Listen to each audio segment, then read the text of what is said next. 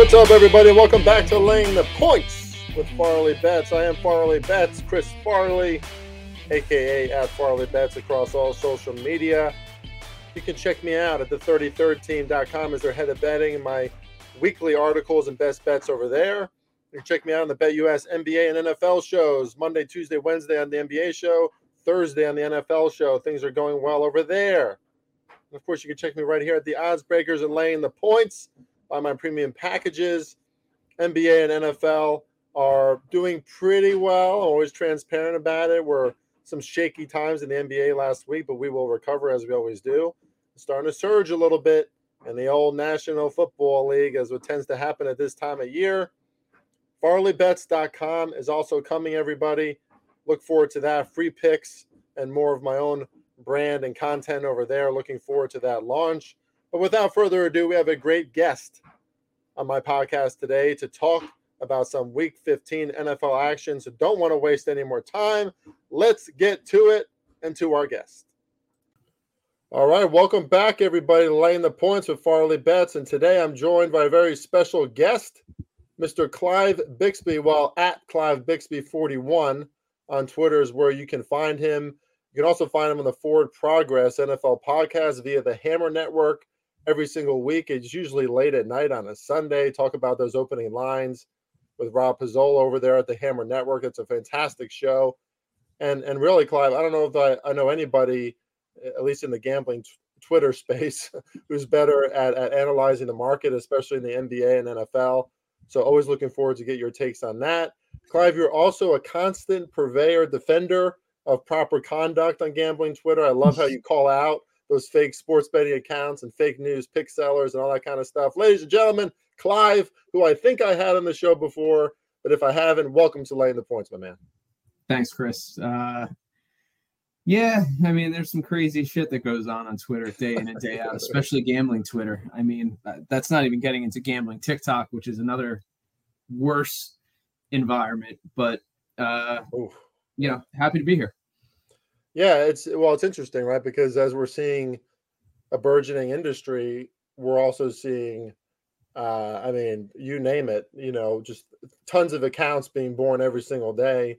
And we've talked about this plenty before because we've been involved with some similar things like Sports Wagering University, et cetera.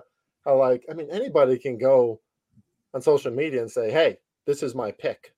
That doesn't really take any talent, right? When it comes to market evaluation, transparency about winning and losing, things like buying points, things like that. I mean, there's just so many misconceptions out there right now because it's a burgeoning space, but everyone's kind of crowding into the marketplace. So people can follow those accounts who are really giving purely bad betting information, So I like that. At least we have some of I feel like you're the old guard at some point, so do I at this point, just because we're kind of defending the old tactics that have actually been around for quite some time, but now it's just very public. Yeah. I mean, whenever you get a industry, marketplace, whatever you want to call it, that's on an upswing, you're going to find people that want to get involved and try and get some cheap hits and, make money whatever way possible. And you're seeing that now on Twitter, and it's a shame.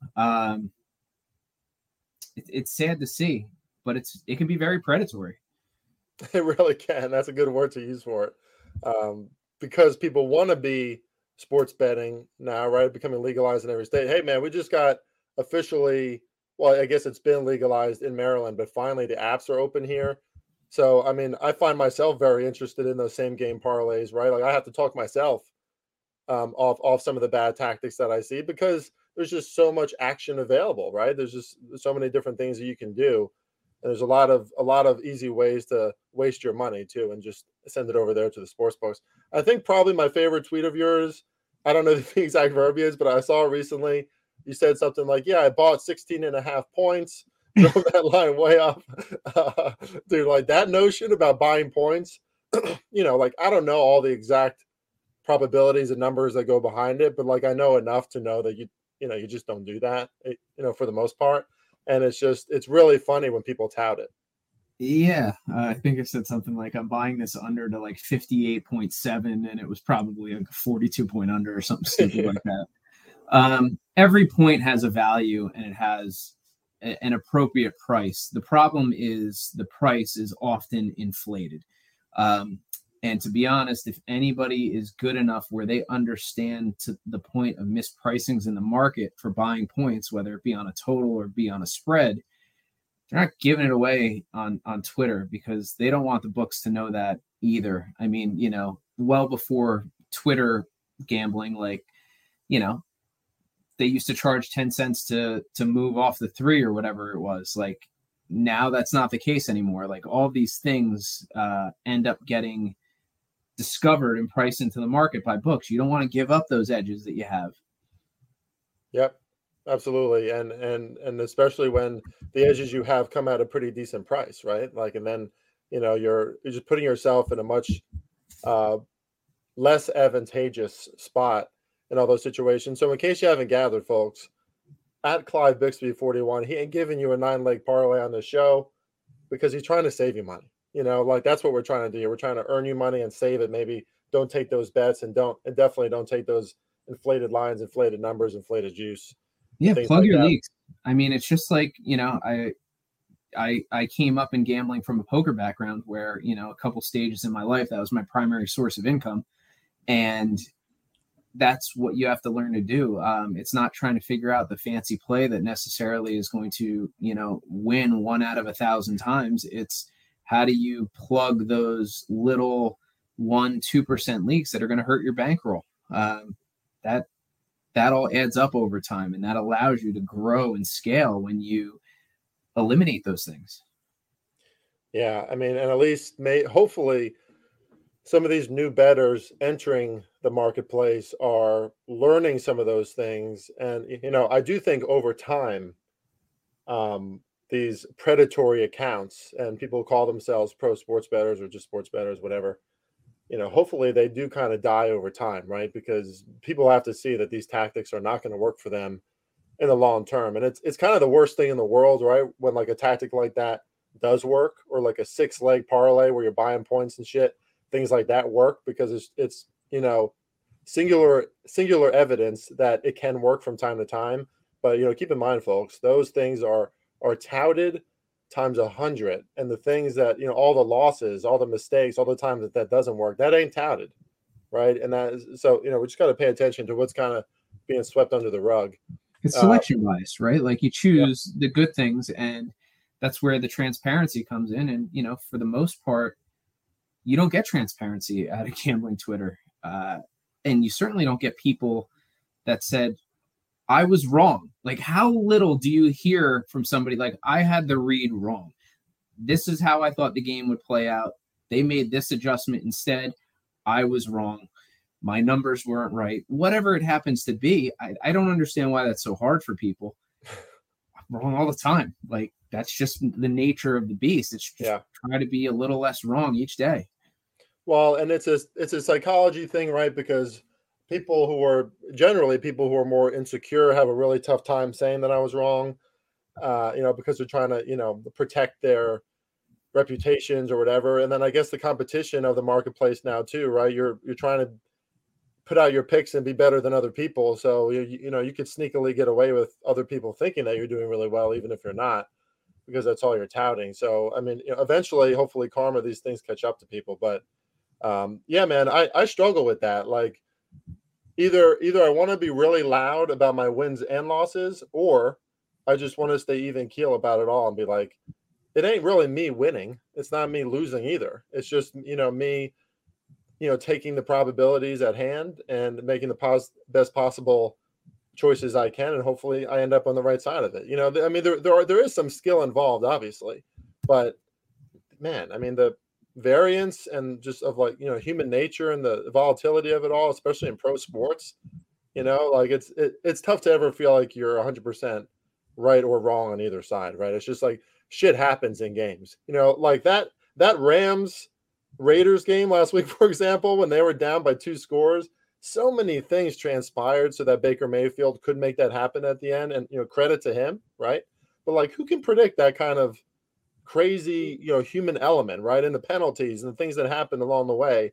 Like, if you bet on the Rams in that game, good for you. I think I did actually, but it's not like I didn't necessarily feel like I was like right about that, right? Just like things transpired at the end, and the Raiders can shit the bed. So, and that's the thing. It's like you choose events that affected the outcome negatively, and you decide to focus in on those. Not you personally, obviously, anybody. I think it's just human nature. End game variance in the NBA, right? With free throws and things like that. Yes, you can predict, if this situation comes up, they get there, 2 minutes left. This is what's going to happen the majority of the time. Good free throw shooting teams, bad free throw shooting teams. Teams that foul late versus other teams that give up a little bit more easily. Those things are predictable, but the range of outcomes still exists. You're not entitled to the average. Eventually, sometimes you're going to get the tail outcomes where, you could be up 8 and then all of a sudden you're up 18 with 2 minutes, or they cut it to nothing and then you go to overtime. Like, those things happen. Yeah, that happened. I mean, last week in the NBA, I felt like I was on the far negative end of all of those transpirings. but that's what happens week to week. Watch, I'll probably have a lucky week this week, and like a few days will be better than usual, right? Like the Hawks and Grizzlies game last night, that game hitting over, man, I didn't. So I hit the over at 227.5, and that went down almost 10 points. Then, of course, I hit that very early. Didn't know about that the Hawks were going to rest that many players. They rest that many players, it goes down 10 points. Either I just eliminate those units from my bankroll, or that, 1 unit play from my bankroll, and kind of take the hit and just cancel it, or I just keep it in there, right? Kind of believing in the handicap. I ended up still covering and winning that bet, but holy shit, did that feel fortunate, right? So things can go back and forth in that regard. And something you do really well too on Twitter that I've seen, and just from hearing you speak, is the only thing you can really control, the only thing we can control is what we do, right? The choices we make, our bankroll management, the bets we decide to actually wager on. I mean, that's what we are in control of, right? So, I mean, these sports, people believe in the jinx and stuff and all that stuff. Like, we have no effect on these sports, guys. Zero, but we do have an effect on what we choose to do every single day. So, just a lesson to keep in mind always. I don't know if you wanted to expand on that. Yeah, it's the fact that a lot of the things that I say on Twitter, in all honesty, aren't all that entertaining either. And that's why there are people making content that have 15, 20,000 or more. Right. Like, they're just going out there, they're throwing out picks. They treat it as entertainment and entertainment alone. And the reason I got onto Twitter was twofold. One, I was trying to grow as a better and learn network and try and gather more information that would help me be better at betting. Not to steal that from Spanky. I apologize if he ever listens. Secondly, I wanted to help other people not get caught in the same traps and pitfalls, and maybe traps is a bad word because that's just such a misused term now in like that content space. But how do you plug those leaks earlier? How do you make those mistakes less? And how do you shorten the learning curve? That's what I got into Twitter to do. So if that means I have 100 followers, I don't give a shit. Like, that's not what I came here to do. None of that matters to me at all. So that's the way that I'm approaching it. And I hope I help a few people along the way. I love it, man. I mean, the gambling industry right now is like Netflix when it first came out. Not everything on Netflix is going to be great. It's still not. I would give Clive Bixby, though, over 90% on Rotten Tomatoes, and we could just go from there. It's quality over quantity and bullshit, and and I'm a fan, man. I think hopefully karma even exists on a space like Twitter. Over time, people will recognize, and you'll be surpassing those superficial accounts with 20K followers. But I know that you're really not that concerned about it. I know we want to get into these NFL games, but quickly, can you just tell our audience, because I think you've been on here before, but it's been a while if you have, just kind of how you got started with this whole thing. I know you already referenced your beginnings in poker. Yeah, so poker was the start of my gambling, not persona, just my insertion into the gambling world. And I've always thought about things in a very probabilistic sense. Game theory, I was an econ major in college after psychology and computer engineering. So put those three things together, and you can actually be a relatively dangerous sports bettor if you can evaluate markets, understand certain situations, if they're priced into the market or not, and then what are those probabilities and try and find those plus EV bets. But for me, like you just mentioned, you just have some of these new books available to you now. That's how I really got started in taking it seriously, is when New Jersey was, I believe it was the first state to really launch huge, where you had 10, 15, 20 different sports books offering promos, boosts, things like that. That's how I learned. And I found enough bets to make a small profit with that. But I started to understand, all right, well, how is the market moving? What do I need to be doing? And for me, it's, if I'm not beating the closing line 90% of the time, I'm missing something. That's the way that I approach sports betting. Not everybody is like that. There's maybe 1-2% of gamblers that could bet an hour before game time and be profitable, and the closing line's near irrelevant to them. I'm not that.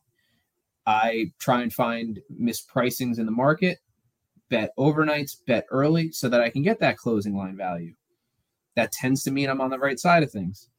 So over those last, I guess it's probably like 2.5 years now, I've just been able to expand my knowledge base, bet a few more sports, originate NBA, originate some other sports here and there. But, I don't care how I win money at sports betting, as long as I'm not doing anything wrong, illegal, unethical. If it's finding mispricings in future markets, that's one way to win.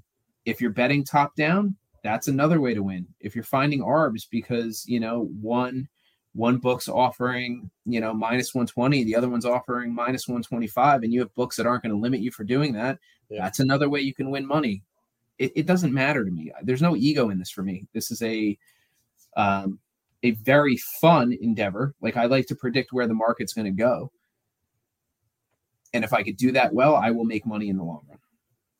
Absolutely. I love it. And you know what? This is a good segue. We're going to talk about some NFL games here. And I think that's what makes the NFL so fascinating, right? Because, we do have a week, to really like analyze. It's like, feels like more of a science in that way. They like NBA is just so constant that it's very hard to not completely remove yourself from having some kind of reactionary response to the way that you wager your bets, because you're seeing these teams fluctuate so often. Whereas the NFL, it's like, okay, what am I getting right? What am I getting wrong here when these lines come out? And you have a full 5 to 8 days, to look that over. And that being said, let's get to start where these are a few games I picked out because I think, particularly from a market analysis, they're really interesting. Let's start with the 49ers and the Seahawks. Now, Seahawks, this is as of probably an hour ago on DraftKings, and I'll bring it up as we go through this just to make sure that they're still current. But the Seahawks are 3.5-point dogs at home. This is Thursday Night Football, Clive, and totals at 43.5. Now, maybe we could just start with a little like education. What, in your opinion, why is the market only having the Seahawks as 3.5-point dogs with how great the 49ers have looked the past 2 weeks, right? Just blowing teams out. Brock Purdy's getting the job done. And, dude, if you watched that Carolina and Seattle game last week, like I rewatched the film, there were so many instances where, I mean, it's showing me that maybe Carolina is a team to buy and maybe Seattle's a team to fade, because the Seahawks were getting their asses kicked in the trenches, man. Like Carolina was rolling them, and that was a really interesting thing to see from Seattle at home. So what's your take on that game, just from obviously an ATS perspective and kind of the way that the Seahawks are being valued? So Rob and myself, Rob Pizzol is my co-host on Forward Progress, for all of you that are listening that don't know the show. And 10:30 is when we come on live, and we don't look at the lines. We guess the lines in which way that we think it's going to move. And guess probably isn't the right word. I'd rather use a different word, because it seems like we're just pulling numbers out of a hat. But that's not necessarily the case. We want to talk about where we think the market's going to rate these teams off of last week's performance and where they're going to go.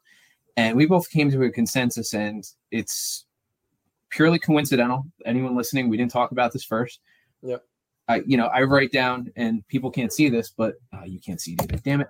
I write down what the numbers are that we say, and then, kind of track where we're going. And Rob and I were both kind of on the same track, 43.5, 3.5. So this is exactly where we expected this game to be.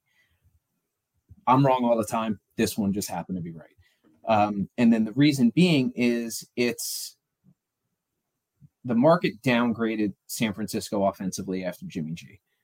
One of the reasons is that I don't think it's as big of a downgrade as you'd think because of the style of offense that San Francisco runs. They're not a deep threat team. A lot of underneath stuff. They use the backs really well, crossing routes, things like that. Get their ball into their speed guys' hands and try and let them create something. Brock Purdy can do that for them. Yep. Also, to your point, Seattle's defense, I think, is being exposed. And it's still a tough place to play. It's a Thursday night game. We kind of thought, if I'm remembering this part correctly, we kind of thought that the number would sit around 3.5, maybe go San Francisco -4. There's still a little bit of time. But for now, I think this is the right number. I mean, what are your thoughts on potentially either downgrading Seattle more or upgrading San Francisco more, or both? Yeah, well, I do the same thing as you every week because I have to prep my between the lines piece at the 33rd team, and I agree with basically everything you said. I'll just add on that I think as poor as the Seattle defense has been, we probably have seen some of their worst showings the last 2 games that they played. Almost losing in that game against the Rams, allowing the Rams to, put up 23 points with Wolford at quarterback just isn't a great look, and then obviously what the Panthers did to them last week. So I think there's probably a little bit of positive regression expected in that regard, because you could say that this is, he's only played 2.5 games, but this is probably Brock Purdy's biggest challenge yet, right? Because he does have to go on the road. It's a divisional game. Place is going to be raucous, and it is a Seahawks revenge game, right? Like there was that start of the season situation where the Seahawks beat the Broncos in week 1. They looked really good in the trenches, especially. They're really getting off the line much quicker than Denver. And then San Francisco had that weird game against the Bears. The market did not overreact to that, right? San Francisco was 8.5-point favorites at home the following week in week 2, and San Francisco took care of business. I think part of that is because the market don't like Trey Lance as much as San Francisco 49ers like Trey Lance. Yeah, exactly right. Yeah, I mean, the San Francisco 49ers might like Brock Purdy more than Trey Lance. I don't know when the season's all over. But yeah, I mean, I just think it has to be graded this close because you have to give some respect to Seattle. You have to give respect to the short week. You have to note that Brock Purdy and the 49ers have faced 2 teams the past 2 weeks. I mean, especially last week going up against Tampa Bay, which hasn't really shown us anything on their offense all season, right? So they're really able to keep that game, within distance. And it was very impressive what they did to Miami, but Miami's defense hasn't exactly been consistent all year, and their defensive line couldn't get through, right? Because San Francisco's offensive line is pretty damn good. But this is going to be a bigger test. So, yeah, man, I just agree with everything you said. I would actually probably lean to Seattle. I think it's going to be a pretty close game, but it's probably not a game that I'd bet. Yeah, if anything, I think I'm looking at more of an over than anything. I think we could see a little bit of fireworks. Seattle's defense isn't good. And I think all the speed that San Francisco does have on offense, if they can get the ball into some of their key players' hands, I could see that going well for them. I like it. Okay, let's move on to Giants and Commanders. My Giants starting to kind of maybe show their true identity a little bit here, Clive, right? And that game against the Commanders 2 weeks ago, both teams, something that just stuck out to me, not good on third down. The Commanders were 3 of 14, Giants were 4 of 13, both 30% or less. But closely fought game. Giants won the second and third quarter. Both teams had success in the ground. Washington won first and fourth quarter. Both teams also made some bad mistakes. I found myself even saying, I think the Commanders probably deserved to win that game, but I'm not so sure. I mean, the Giants fumbled at the very start of that game, which Washington converted into a field goal. The Giants fumbled at the start of the second half. Washington fumbled at the start of the second half. Giants converted that into a touchdown. Both made some bad mistakes. Spot advantage is obviously Washington after a bye at home. And dude, I'm not panicking about the Giants-Eagles because that's just a situation where the Giants are going to be outclassed on almost every positional unit Yep. against a team like Philly, right? Like they're just not that good. They're just not good enough to compete with a team like that right now. My question for you is: we have the Giants as 4.5-point dogs, and the total's 40. I know they're on the road. Are the Giants truly regressing, or are these two pretty evenly matched teams? I mean, this was an overtime game 2 weeks ago, right? So, would you lean towards the Giants here, or do you think the market got it right? No, I'd lead towards the Giants. Let me see what it opened at. I think, on the show, we predicted a total of 40 and 5.5 as an opening line. And to be honest, I don't know where it did really open. Just because this is a difficult game. I do lean the Giants 100% for what it's worth. It looks like it opened either 5 or 4.5, depending on where you were looking, or juiced 5. And when I'm talking about this, just for anybody listening, I'm not talking about like FanDuel or DK. I'm talking about Circa, Bookmaker, Pinnacle, some of the more sharper books. But I think 4.5 is a little too much. I think these teams are actually relatively even. Washington would be maybe about a point better in my quote unquote power rankings. So I think 4.5 is a little too much. I think anything over 3.5 feels like it's a little bit too much to me, to be honest. I know the Giants, I think part of it's injury related for the Giants. So it depends on who they get back this week too. Leonard Williams, big part of that defense too. So it's a little bit dependent, but right now I'm definitely leaning Giants.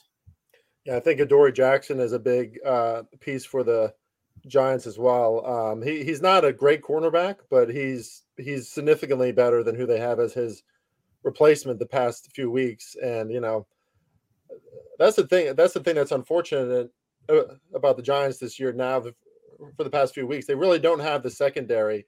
Once they get behind, their defense has been, their pass rush has been a little bit better, right? But their secondary can just put them in these positions where they have to play from behind, and they're not a team that can play from behind, right? I mean, Daniel Jones isn't going to like air it out and come back, down 10, 14 points. They don't have the wide receiver to separate and make that happen either. So how much of their offense really in the first 6-7 games of the season was Saquon Barkley and Daniel Jones scrambling and making things happen to extend drives? 100%. What you can do to counter that is don't play as much man-to-man so that Daniel Jones doesn't get those windows to run, and you start the game plan around that. And you haven't seen Daniel Jones really have as much success with his legs the last few weeks overall. Yeah, and I think it worked early because, Jason Garrett-led offenses in the past, like the Giants just weren't that team who was innovative enough offensively to make corrections like that. Then they did it the first half of the year. But now, it's interesting. You're seeing across the league, right? Falcons, Seahawks, Dolphins even, Giants, some of these teams with some early success. Well, there's some pretty sharp coaches in the NFL, so they're adjusting, and they're starting to limit those offenses a little bit, right? And that's what you see where some of this younger first iteration of these offenses, maybe it works at first.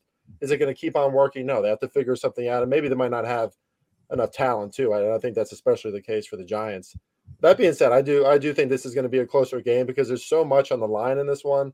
They take kind of the prime position in the wild card race in the NFC, but I think that the Commanders are going to win, but I think the Giants might still cover this line. So, probably not anything I'm going to execute a big bet on right now or anything, and it's hard to bet on my Giants, Clive. So, it can be painful. It can be real painful. Okay, let's get to another really interesting one. This is one I jumped on right away. I've got some strong thoughts about it, but I want to hear what you think about it first. Obviously, the Dolphins haven't looked good the past 2 weeks. But 7.5 now, 7.5-point dogs against the Bills. One thing I'll bring up that is a concern. Apparently, the Dolphins had heaters next to them at the Chargers game when it was like 50 degrees, dude. It's about to be freezing and windy in Buffalo. Okay, so if they can't handle 40 to 50 degrees in LA, I don't love that for Miami. But that total has moved a lot. That's gone down from 47 to 42. The weather is going to be a big issue. Yes. Yeah, windy and cold. So what are your thoughts on it? Is the line right? I have a hard time giving up 7.5 here. Yeah. The other factor that I am considering, Tyreek Hill, I don't know how banged up his ankle really is. I don't know if he's going to play. But some of that speed gets taken away in some of these weather conditions. It can. It doesn't always happen that way. So I guess what I'm thinking is, given the Dolphins' defense's deficiencies, I can make a case for the Bills too, with the weapons that they have and kind of coming out, and then the Dolphins not being able to come back in this game. So this is really tough at 7.5 for me. I don't know. What are your thoughts? This is a game for me that's probably just a stay away, but yeah. So I think I'm in a position right now where I kind of wish that I stayed away. I came out pretty assertive about the fact that this line was wrong. I didn't think that it was going to move up. You know, I thought it was going to hang at 7, maybe hit 6.5. Because because now Miami's in a little more of a desperate spot. Like, they want to get right again. They did have some success against the Bills earlier. And you could say, their defense is improving a little bit, right? I got the numbers around here somewhere, but if you they're only allowing 22 points in the last 4 games now. That includes a 33-point total against San Francisco, right? So if things go a little differently there, then it's even lower. I think this game has a chance to look a lot like last week's game between the Bills and the Jets, just kind of crappy weather. But the Dolphins certainly have a better offense than the Jets, but the Jets probably have a significantly better defense than the Dolphins. So that's the issue, right? And that's what I can't. How much success are the Bills going to have offensively against the Dolphins? That's something that's really tough for me, because Dolphins played really well back in week 3 against the Bills, but they also had the Bills on the other side of the sideline, like 120-degree heat. Bills offense was out there 40 minutes in that game. They were taxed. This game's going to feel a lot different. This is set up for Buffalo, to really take advantage. But it's the number itself is really tough for me to be like, yeah, of course, Bills -7, Bills -7.5. So maybe it's a stay away in the end for me. Here's the other consideration, and I'll look into this a little bit in terms of the coverages that Tua has been facing.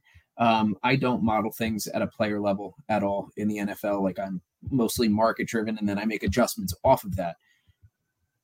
Tua's arm strength is an issue, right? Like, yes. So you're going to put him in these cold and windy conditions as well. You're not going to see Tua that you saw the first 4, 5, 6 weeks of the season, concussion notwithstanding, when he was healthy and playing. I can see him struggling a lot in this offense, being more impacted than it usually would be in average conditions. That's why I can see, making a case for Bills -7.5, because I think he could struggle a lot more than the average good quarterback would struggle. Like, would Herbert struggle as much in this particular situation with his arm strength? And, probably not. So that's another factor to think about, that it's just such an anomaly of a situation, and there's no data on it. So it's kind of a little bit of the eye test and what you think is going to happen. Yeah. And I was very impressed by the Buffalo defense last week. And I think a way to get your offense going in weather like that is to lean on your run game, right? But Miami doesn't really have much to speak of, and the Bills are pretty damn good against the run.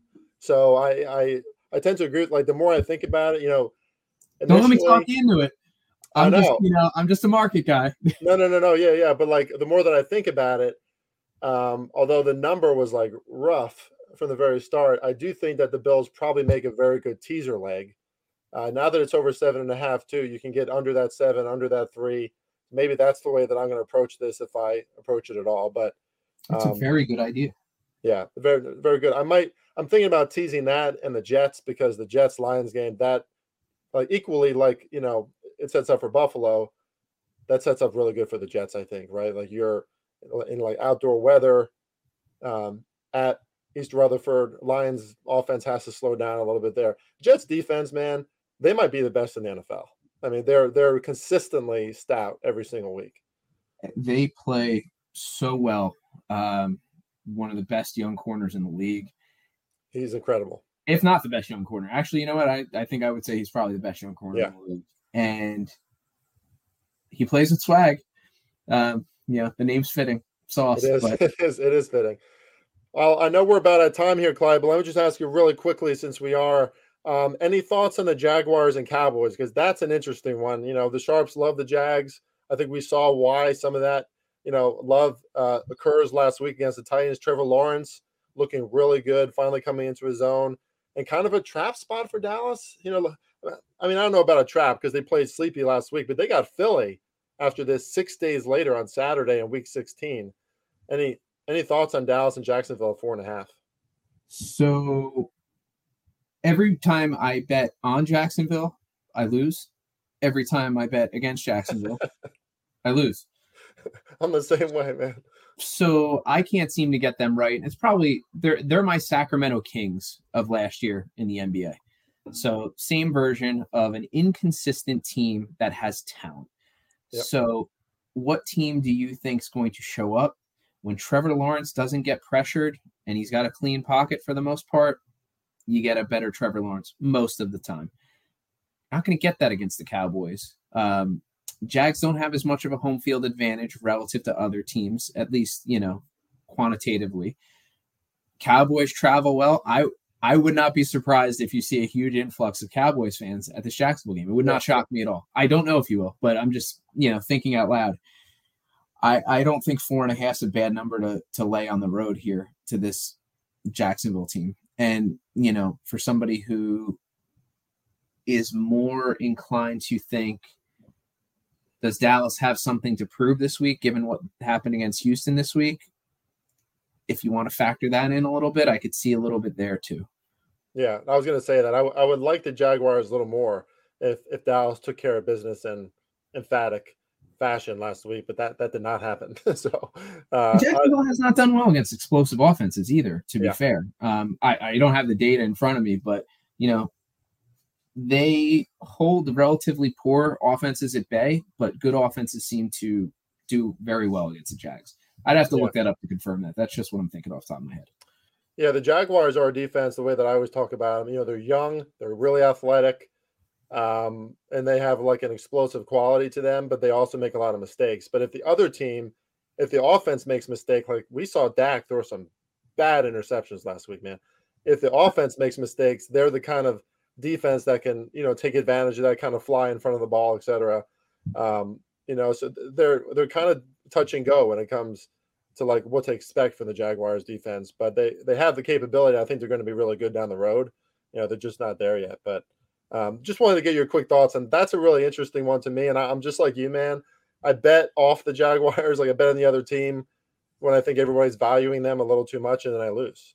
And then I bet on the Jaguars when they flounder. So hopefully I find my rhythm. I think I bet on the Jaguars when they faced. Oh, no, that's right. I bet on the Texans in that spot. That was the one win for the Texans earlier this year. So at least I can claim that. But Clive, man, great having you on the show. I knew this was going to happen too. Whenever I talk to you about any kind of sports betting, I want to go on for about another 90 minutes. We like to keep these presentations a little short here with the podcast just so people can get going. But, if people like it, I'll come back. Yeah, man. Please do come back. We'll talk some NBA too in the future. You can find him at Clive Bixby 41 over there, and you can find him at the Forward Progress NFL show via the Hammer Network every week. Clive, thanks so much for coming on, man. Yeah, great time. Thanks for having me. We'll see you soon. Good luck this week.